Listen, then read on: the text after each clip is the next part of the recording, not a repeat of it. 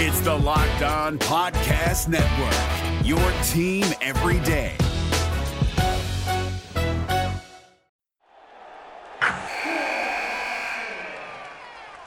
Wilson, you sent the game-winning email at the buzzer, avoiding a 4:55 meeting on everyone's calendar. How did you do it? I got a huge assist from Grammarly, an AI writing partner that helped me make my point. 96% of Grammarly users say that it helps them craft more impactful writing. Would you agree? Grammarly helped adjust my tone to navigate tough work conversations. And it works everywhere I write, so I can quickly communicate effectively. Your teammate used Grammarly to summarize an important document, making a 3-pointer. How did he do it? It only took one click. When everyone uses Grammarly, everything just makes sense. You made an incredible slam dunk to end the game. The meeting was canceled, and your team will go home champions. Go to Grammarly.com/podcast to download it for free. That's Grammarly.com/podcast. Easier said, done. Jackson Gatlin here, host of the Monday edition Locked On NBA podcast. Every Monday, I cover the 3 biggest stories in the NBA with the local experts from Locked On. It's an awesome recap of the weekend of the NBA and a look at what's ahead. Mark your calendars on Monday to join me for Locked On NBA podcast, available on YouTube and wherever you get your podcasts. On your Monday episode of Locked On Raptors, the Toronto Raptors take down the Washington Wizards in their rematch in DC on Saturday. In overtime, we'll talk about Fred VanVleet and why he's kind of looking like his old self of late, despite the shooting still being up and down. We'll also talk about how Nick Nurse redeemed himself for a very poorly coached game on Thursday. And we got the good, the bad, and the all coming up on today's episode. Thanks so much for hanging. Because when I shot, I expected to make it. So, I don't shoot trying to miss. You are Locked On Raptors, part of the Locked On Podcast Network, your team every day. Canada, the NBA title is yours. We're going to the overtime of the Hail Mary 3 by Mo Pete. Get that garbage out of here.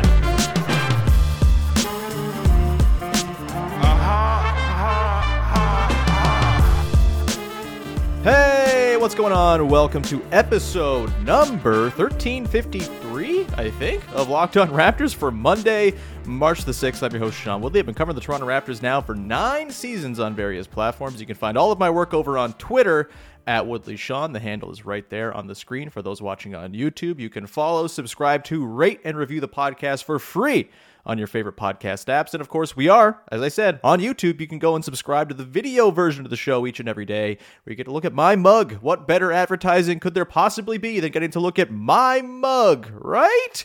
We're nearing 3,000 subs over on the YouTube channel as well. So much appreciated for all those helping to get there. And would love to see you join our little Locked On Raptors family by hitting the big red subscribe button over on the tube, if you would be so kind. Today's show is brought to you by our friends over at Prize Picks. First-time users can receive a 100% instant deposit match up to $100 with the promo code Locked On. That's prizepicks.com. Promo code Locked On. More on them a little bit later on. All right.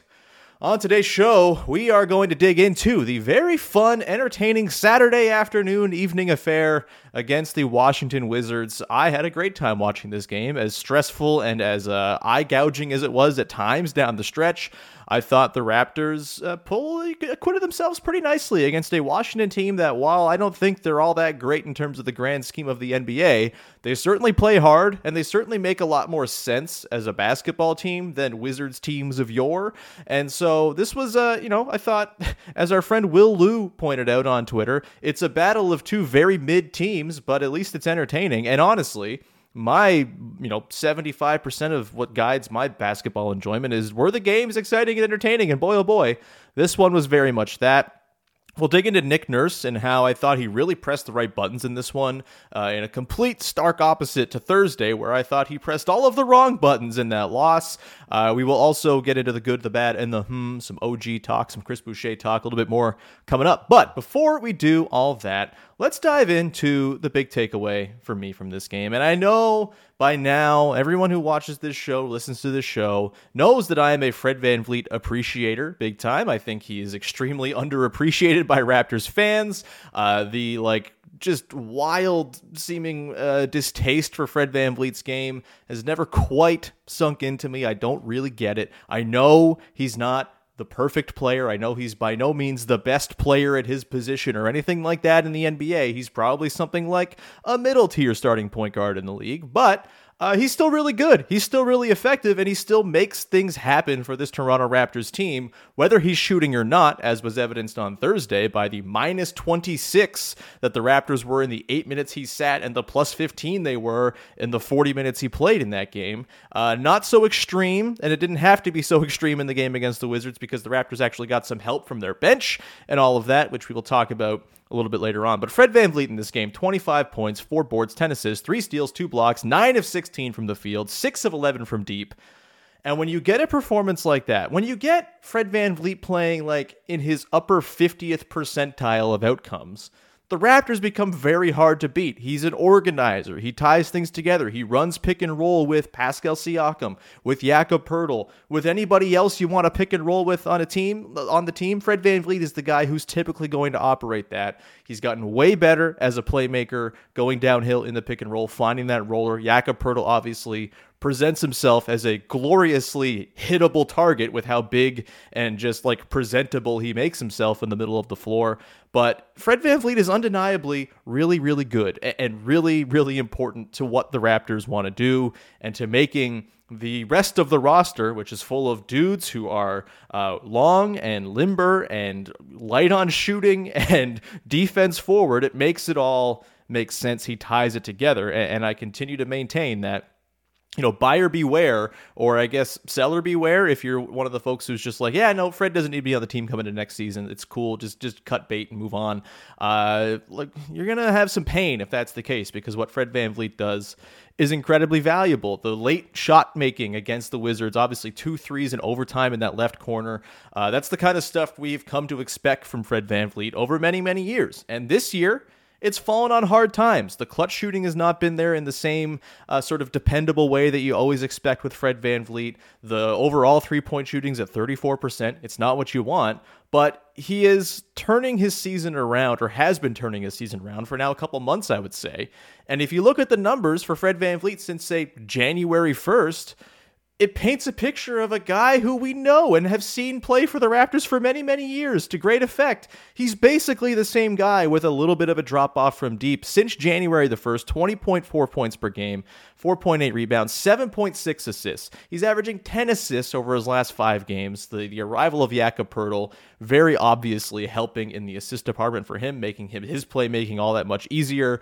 Helps that Yak is finishing like 76% of his buckets right now. But still, you know, the point stands. He's shooting 35% from deep, which is not amazing, but it's better than the 33 he was hanging around at, 32 he was hanging around at earlier on in the season. He's doing that on 9.2 extremely crucial attempts per game, and he's also got better than 2 stocks, steals plus blocks combined, at 5 in the game against the Wizards. I know his on-ball defense is not amazing right now. It is probably the weak point. Bradley Beal, for example, he was totally locked up by OG Anunoby, which we'll talk about later on Saturday. But whenever Fred VanVleet was on him, it was kind of a blow-by fest. Bradley Beal shot, I believe, 3 of 7 with Fred as his official, guy guarding him. But the team scored like 31 points on like 14 possessions or whatever it was. I had the data in front of me. I dropped the tab just before firing up the show, but it was really, really bad in terms of a points per possession basis of Fred guarding Bradley Beal. But that's fine, because they don't need to have Fred guard the best offensive player on the other team all the time. OG took that assignment in this game, and even if they do have to have him on a very good point guard, there is now insulation behind him in the form of Jakob Poeltl to clean up those messes, and you can survive with Fred VanVleet being a slightly lesser version of his former menacing on-ball self, especially when you consider the off-ball stuff that he does and just the organization he brings on the offensive end. The Raptors' offense hemorrhages without Fred VanVleet. They are not very good. They're 5.1 points per 100 possessions better with him on the floor per NBA.com's on-off data. Overall, the Raptors as a team are 3.3 points per 100 possessions better when he's on the floor. That is, I think third or fourth best on the team right now, behind Jakob Poeltl, Scotty Barnes, Pascal Siakam. Fred VanVleet slides in there right in fourth, and he continues to drive unquestionably positive play. I talked on Friday's show after the game against the Wizards, after a couple of rough shooting nights, about how this is very much a fact-finding time for the Raptors, trying to determine who's going to be part of the solution going forward. And I noted that, I'm curious how long or how bad a Fred VanVleet shooting slump would have to be in order for the Raptors to maybe reconsider things with him going forward. And I understand that the shooting woes and the potential for decline and the risk baked into whatever his next contract's going to be weighs heavy on some people and makes you maybe just want to stay away. But he's really important. And if the Raptors want to be good, which they have been good now for the last, month and a half or so, they're 9-4 since the start of February. That's really strong. They're 7-3 now, 6-3 with Jakob Poeltl in the lineup. They're playing like a good team. Maybe not a great team, but a good team. If you want to be a good team next season, Fred VanVleet, I think, has to be part of that, or someone like Fred VanVleet. And there just aren't that many guys like Fred VanVleet. Go to the market right now. Tell me where you're finding a guy who consistently 3 years in a row is going to give you 24-6, or in this case 24-8 on, not amazing overall efficiency, but really good 3-point shooting on high volume 3-point shooting. Maybe not even really good 3-point shooting, just pretty good 3-point shooting. It's an incredibly important set of skills for the Raptors to have. I will continue to bang this drum, and I hope that the masterclass that Fred put on, probably his best game of the season, or one of his best games of the season against the Wizards on Saturday. I hope that kind of calms the Fred VanVleet sharks that are circling, kind of ready to kind of cast him aside after a couple of bad games. He's really good. He's really valuable. He's super important. And I think a lot of the recent ups and downs of the Raptors, the ins and outs of him in the lineup, what we saw the offense look like when Fred wasn't available while he was away for the birth of his child. It's been a pretty good week, I would say, for Fred VanVleet's stock in terms of his value and importance to the team. And he was just awesome in the game against the Wizards. He's the reason they won it. And man, it was a lot of fun to watch. We will talk about some other reasons they won it in just a sec. We're going to get into Nick Nurse and why I thought he really pulled the right cranks and levers in this game.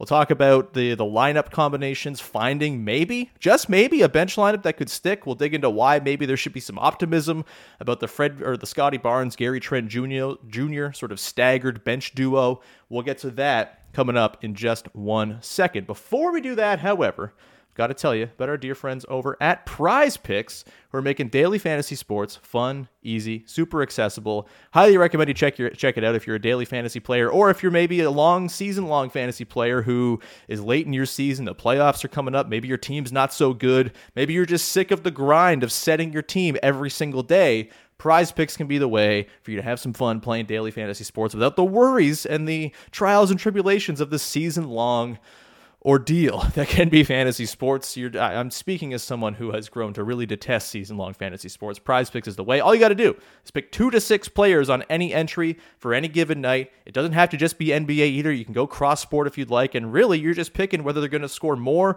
or less in the given stat than the Prize Picks projection has for them. So, Jakob Poeltl, 8.5 rebounds. Are you going to say more or less? If you hit more, that's great. You win part of your entry. If you win all 6 players on your entry, you go into 25 times your money on any entry. That is pretty sweet. No competing against other people. It's just you against the projections the way it should be. Entries can be made in safe and quickly and in 60 seconds or less. You get safe and fast withdrawals as well. And currently they're operational in over 30 states and in Canada and every province except for Ontario at the moment. Download the Prize Picks app or go to prizepicks.com to sign up and play daily fantasy sports. First-time users can receive a 100% instant deposit match up to $100 with the promo code LOCKEDON. If you deposit $100, Prize Picks will give you $100 into your account. What a deal that is. Don't forget to enter the promo code LOCKEDON at sign up for an instant deposit match up to $100. The NBA playoffs are right around the corner, and Locked On NBA is here daily to keep you caught up with all the late season drama. Every Monday, Jackson Gatlin rounds up the 3 biggest stories around the league, helping to break down the NBA playoffs. Mark your calendars to listen to Locked On NBA every Monday to be up to date. Locked On NBA, Available on YouTube and wherever you get podcasts. Part of the Locked On Podcast Network. Your team every day. All right, we continue on here with your first listen of the day. Locked On Raptors, part of the Locked On Podcast Network, your team every day. Thanks for being along. Let's get now into another big takeaway I had from this game, which is that I thought Nick Nurse did a really good job in this game, pulling the right levers, pressing the right buttons, making the right adjustments. I know Matt Devlin on the broadcast is very against these 2-game sort of baseball series that we've had the last couple seasons, just as a means around COVID scheduling, and also I just think as a means to limit travel. I love them because I love adjustments and the sort of chess match of how do you play a team 2 times in a row? How do you change up the look? How do you adjust and adapt to what the team did to you in the first of the 2 games, and how do you apply that in the second game? And I think, it makes it hard to sweep these games, that's for sure, just because the adjustment gets to happen and there's no time to adjust back or anything like that. And so it can be difficult to win both. I think they've only done it against Charlotte this year, where they've won both games of one of these baseball series. That, don't hold me to that. I'm pretty sure that's true, but I'm not 100% sure. That's fine. The point stands. I enjoy these little mini series that we get to see. And with the Raptors and Wizards, I do think it's a pretty fascinating matchup if it comes down to a play-in game, which it could. This could be the 9-10 game for sure. And, big-time importance for the Raptors to win this game, get an edge in the tiebreaker. There's 1 game left against the Wizards in late March that will decide the tiebreaker for sure. It's 2-1 for the Raptors right now. This could be your game that you see in the play-in, and that would be, I think, a lot of fun just in terms of how the matchup is, because these are interesting teams with interesting sort of differences and, not a ton of similarities, honestly, at all. So Nick Nurse had himself, I think, some work to do after Thursday, where we saw just completely misshapen, nonsensical second units. We saw, just some really bad, I think, general game management from Nick Nurse in that game. And we saw a better version of it in this one. We saw him, I kind of clamored after Thursday's game. Like, they have to find some core lineups to go along with their starters, who, by the way, now, I think 3 games into them being the starters for the team now, are kicking ass, like a plus 19 net rating still. They're really, really good. They're really, really potent. That's awesome. You have the small ball starters who we saw close this game in late regulation and into overtime. I thought that was really encouraging to see that, Nick Nurse was able to, again, for the second time this week, make the decision to close small and use that to their advantage. This game, I thought Jakob Poeltl was excellent, but Kristaps Porzingis is a really good 3-point shooter. He's having an excellent season. He can even put it on the deck a little bit. And the Wizards were pulling Yak away from the basket with Porzingis standing in the corner, and you weren't really getting the full Yak effect anyway. He was having to scramble around quite a bit on defense. There were a few, sort of gaps that the guys were able to punch that Yak wasn't there to close. And that's fine. You have to guard Kristaps Porzingis. He's like a really, really good shooter this season. But as an alternative, he's not the guy who's going to crush you on the offensive glass. He's not the big bruising type of center who the Raptors are going to come up against, say tonight against the Denver Nuggets, or later this week against the Clippers if Ivica Zubac is around, which I think he's out right now, but still. He's not one of these big bruising centers, and so you can afford to go smaller to not get crushed on the glass. And the Raptors were able to acquit themselves pretty nicely in that smaller look against a pretty big, still, Wizards look. But with Porzingis out there, you're able to kind of go a little smaller, be a little bit more offense forward. And I think it really worked. Obviously, it led to those big Fred threes in overtime and all of that. And I just thought it was as much as you'd like to see Jakob Poeltl ultimately play more than 24 minutes, this is the beauty of having different ways to play and different lineups that can work in different situations. And it just feels so fresh and new for a team that's had one way to play all season long. I thought Nurse did a great job, as much as, again, you'd love to see Yak play 32 minutes a night.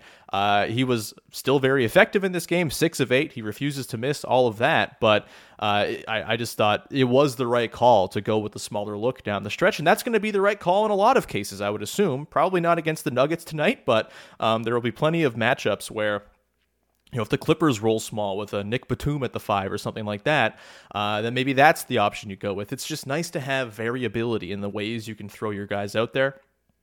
And, the other sort of big takeaway here for me from Nick Nurse was, hey, I'm glad he's stuck with the bench unit he's stuck with. And It's not a perfect look by any means. The second unit that ran for 9 minutes in this game was Scotty Barnes, Gary Trent Jr., Will Barton, Precious Achiuwa, and Chris Boucher. That 5-man group was a +9 in their 9 minutes. They held themselves really well. Like, just holding serve is all you need right now from these in-between lineups, especially considering the starters are pasting teams when they're out there. Again, small sample there, but still very encouraging. Lots of promising signs there. To have that second unit where it can be Scotty and Trent, two of your core 6 guys who are maybe even like your right now, like what, your 5th and 6th best players at the moment, your 4th and 6th best players, to be able to stagger them with your pretty reasonable bench guys and have it not totally blow up in your face, that's awesome. The Wizards, look, they're not a very deep team. They don't have a lot of very good players off the bench. They were rolling Anthony Gill and Jordan Goodwin and stuff out there for long stretches. They're not going to kill you with their second unit. They had to roll their starters for over 40 minutes each in this game, except for Daniel Gafford. But I think there's still reasons to think that second unit can be somewhat fruitful for the Raptors. And the big reason is that the Scotty Barnes, Gary Trent Jr. duo has worked. It works really well offensively. I think it's the same logic of Pascal and Gary Trent Jr. kind of always working really well in harmony. It's a perfect combination. Guy who attracts a lot of attention, who's a good playmaker, who can get into the teeth of the defense. Gary Trent Jr. is going to benefit from playing with guys like that, and Scotty Barnes is no exception. This season, those two guys, when they share the floor together without the other 4 core guys on the team, Yak, OG, Siakam, and VanVleet, when just those 2 guys plus 3 bench dudes are out there, the Raptors have 117.8 offensive rating. That is very good. That is well above average. That would be right near the top of the NBA in terms of overall efficiency for a full season. Small samples, obviously, but they've played quite a bit together. And when you have those 2 guys, there's just like a backbone of offense there, right? Scotty can go and get his looks. He can hunt mismatches, especially against second units. There's going to be plenty of guys out there that he can go to try to feast on. He can be a screener for Gary Trent Jr. Credit to Gary. I feel like he's been a really bad pick and roll ball handler for most of the season, his entire career, really. 4 assists against the Wizards. They have to be trying to work with him on that, pick and roll creation, finding the roller, that type of stuff. But sometimes you just get Gary Trent Jr. hitting mid-rangers as well. And if he's like on a midi heater, then that's going to help keep your offense buoyed for those little sections of games as well. Will Barton, not a great defender, reputationally and just sort of in general, but he's got active hands. He seems to try. That's really all you need. And then you have obviously Precious and Boucher, the Chaos boys out there doing their thing as well. If Boucher is going to hit threes, that changes the equation for that lineup as well. And we'll talk about Chris Boucher's threes coming up in the good, the bad, and the But I just, that lineup, again, one game that we really saw get extended run against the Wizards. But the return's very strong right now. +9 in 9 minutes. That's good to see. Like, anytime the Raptors bench cannot hemorrhage points and can just kind of hold serve, it's going to serve them well. And do I think this is going to be Lowry in the bench or the bench mob from 2017-18?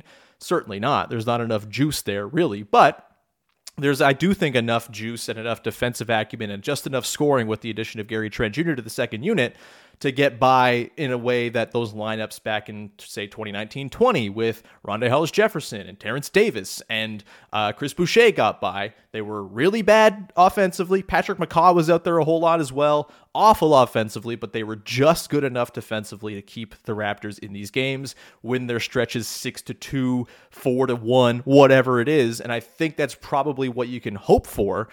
Maybe not expect. I don't think they're quite the defensive juggernauts that those lineups were, but they're definitely got more offensive juice. So I think they can kind of win their games by similarly small margins on the whole. Really great to see them win their sections by 9 minutes in the game on Saturday, even if maybe their fourth quarter segment of the game was a little bit less offensively productive, only 19 points in that fourth quarter. A couple of misguided behind the back passes by Scotty Barnes to say Precious Achiuwa, who has trouble catching regular passes on most days, at least of late. So maybe just some miscues there. But yeah, I thought that bench lineup was great. I thought Nick Nurse did a good job kind of managing this game top to bottom. And then you look at this is an overtime game. Earlier on in the season, you would expect very ballooned minutes totals, 47 minutes for Fred, 43 minutes for Pascal, all of that. This is an overtime game where you get 37 minutes for Pascal, 39 for OG, just 35 for Scotty, 40 for Fred VanVleet. The 35 minutes that Gary Trent Jr. soaks up, super valuable as well. We're starting to see the depth come into place here a little bit for the Raptors, and I like the way Nick Nurse has managed, or did manage the game on Saturday. It was nice to see after I thought he was not so hot, and most people thought he was not so hot on Thursday against the Wizards. We will come back in just 1 second. Get to the good, the bad, and the to round out the show. Before we do that, however, got to tell you about our friends over at Built Bar, who are making the best tasting protein bars in the game. We've been talking about them for years on this show, and it's because they're awesome and because they're a wonderful partner of Locked On. You may be like me, really struggling with like the weather and the cold and being stuck inside with snow and slush and nonsense all over. And my response to that is I like to snack. I like to eat nasty. I'm really, really a bad goblin of an eater at my worst moments. But Built Bar really helps me to channel that and counter that because they taste like delicious confections, but they're actually pretty darn good for you. They have all sorts of wonderful flavors, whether you want more of a chocolate forward. You got peanut butter brownie, for example, which is still my favorite to this day. But you got more sort of light fruity flavors. You got orange and raspberry and all that stuff. Go and check them out. They got tons of flavors over at Built.com for you to peruse. Average bar contains just 130 calories, 4 grams of sugar, and a whopping 17 grams of protein. So it's great as a meal replacement in the morning, power you through a workout, all that good stuff. And you can also now go to Walmart and pick yourself up a 4-box of whatever flavor you want. Cookies and cream, double chocolate, coconut puffs. Those puffs are delicious too if you're a marshmallow head. Go and check out Built Bar at your local Walmart or at Built.com to peruse the flavors that you might enjoy. This is Jake from Locked On. Locked On has teamed up with State Farm to spotlight some of the greatest supporting players in NBA history. After beating the Heat led by LeBron James and Dwayne Wade in 2011, Dirk Nowitzki won an NBA title and proved himself to be one of the greatest basketball players of all time. But there was one player in the starting lineup for the last 3 games of the finals that helped support Dirk all the way to a championship, JJ Barea. Led by JJ and Jason Terry, the Mavs' second unit proved to be the strength throughout the playoffs, where they led the NBA in bench scoring. But for games 4, 5, and 6 in the NBA Finals, Mavs coach Rick Carlisle inserted Barea into the starting 5 to help the Mavs space the floor and put more playmaking around Dirk. JJ Barea had a knack for running the pick and roll with Dirk that helped the Mavs score more efficiently on their run to a title. Dirk Nowitzki couldn't score the way he did if he didn't have much needed support from someone like JJ Barea.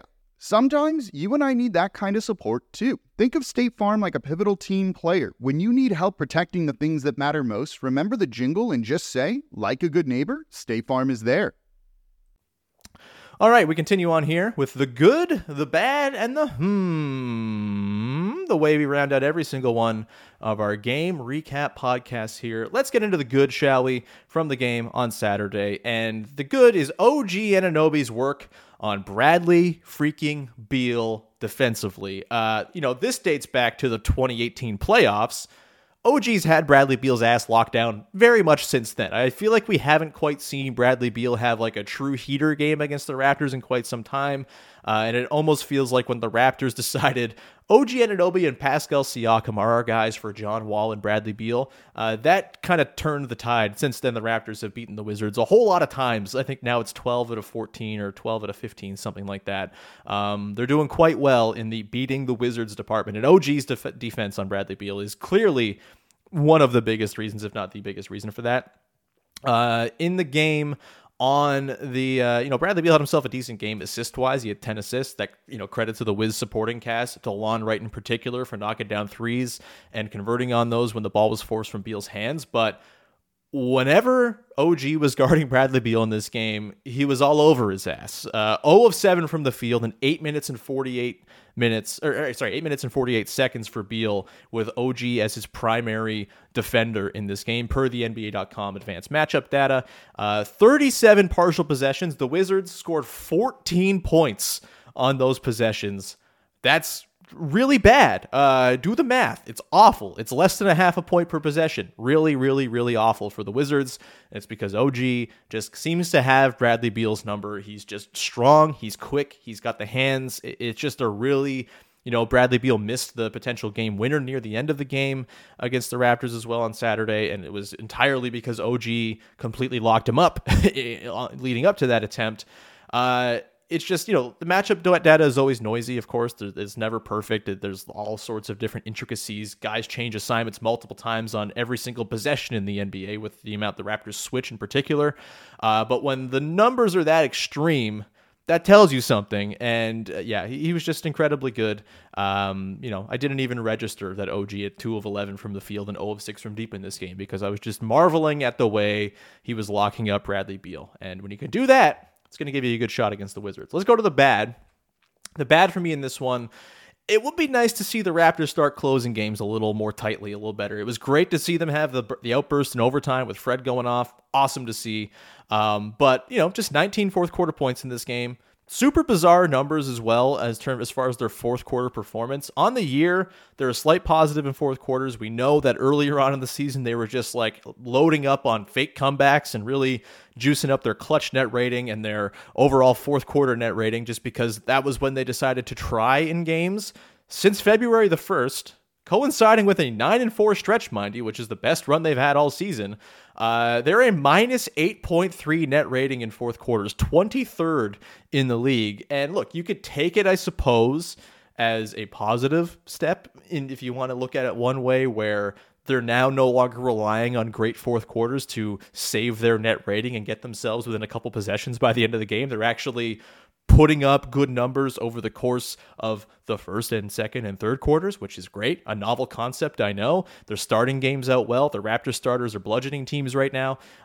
That's all very exciting stuff, but the fourth quarters have been a little bit lackadaisical. I don't know if there's a real reason for it. It's still a pretty small 13-game stretch here. They seem to kind of be struggling through it offensively more than defensively, for sure. I think the defense is actually quite legit right now, and I think it's going to be what powers them to a lot of games and a lot of wins down the stretch here, but the offense seems to still be kind of going through the motions. I think they'll get it back. The small ball starting five has been historically excellent in crunch time situations, and I think, with Jakob Poeltl on the floor, they've been outstanding offensively on the whole as well. So it might just be some sort of late game jittery, figuring out the hierarchy, that type of stuff. I feel like that'll get worked out at some point here, but considering the fourth used to be the only stretch of games where they really kind of made their hay, I guess it's not so bad that it's now the place where they're struggling the most, but it's also the time where the game gets decided. So it would be cool if they could close games a little stronger. I think their defense gives them a real shot to do that. Like the whole idea of their defense being their best crunch time weapon, I think is very much back on the table, specifically in games where Jakob Poeltl is closing.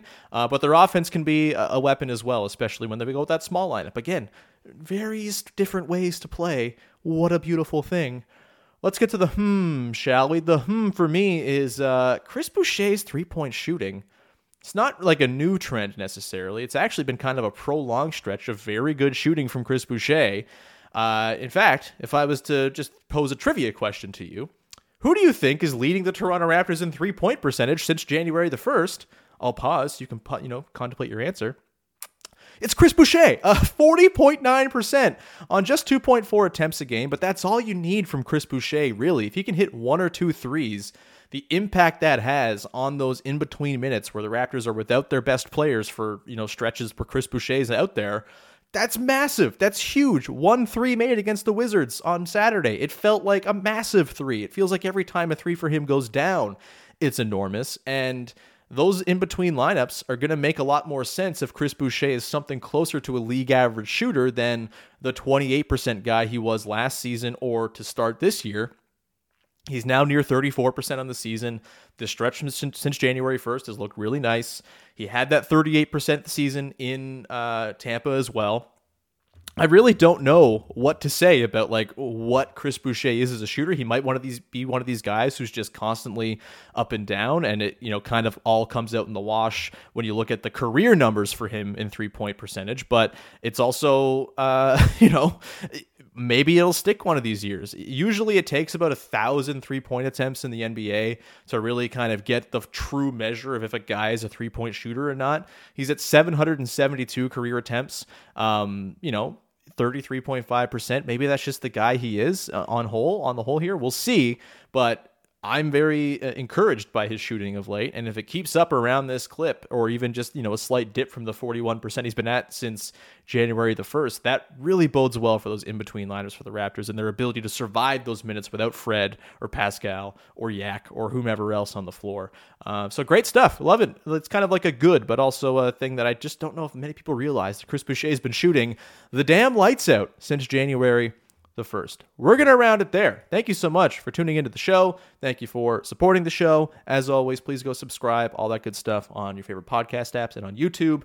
We'll be back again tomorrow to break down Raptors Nuggets. It should be a great time. As much as the Nuggets are horrifying, the Raptors seem to play them pretty well almost every single time out.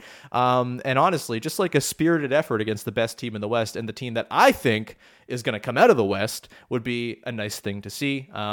Curious to see how they, deal with, Nikola Jokic with a real center for the first time in years. They've actually acquitted themselves nicely against the Nuggets without having to have a big center. OG's done a wonderful job against them. Even Scotty's had some moments last year against them. But OG in particular has kind of been the guy to guard Jokic with. I feel like Precious can kind of do it a little bit as well. No one's going to guard Jokic and stop him. This team, if you just look at the shooting numbers for the Nuggets, they're like disgusting. Everyone is over a 60% true shooting. Jokic is over 70%. Like, they just don't miss. It's going to be a really, I think, strong and good test for the Raptors defense, which has really come on to better times of late. But either way, should be a ton of fun. We'll break that game down tomorrow, as I love the Nuggets, man. They're like my second favorite team at the moment, and I think they should be everybody's second favorite team. Nikola Jokic is like unlike anything we've ever seen play basketball before. So enjoy the game tonight. Should be a great time. We'll break it down tomorrow. We've got Vivek Jacob making his appearance this week a little later in the week. It's going to be on Friday. But we've got Katie, we've got Jamar, all coming up this week as well as we get back into the regular groove here. And thank you so much for tuning in. Go make your second listen of the day Locked On Leafs, as your Toronto Maple Leafs made a whole lot of moves at the trade deadline and summarily came out and got their butts whipped by the Vancouver Canucks over the weekend. But if you want to pick up the pieces from that, you want to take a look at the stretch run for the Leafs, Locked On Leafs with Mike and Dave is the place to go. Go check them out wherever you get your podcasts and on YouTube. And with that, we will leave you there. Have yourself a wonderful night. Enjoy Raptors Nuggets. We'll talk to you Tuesday. Bye-bye.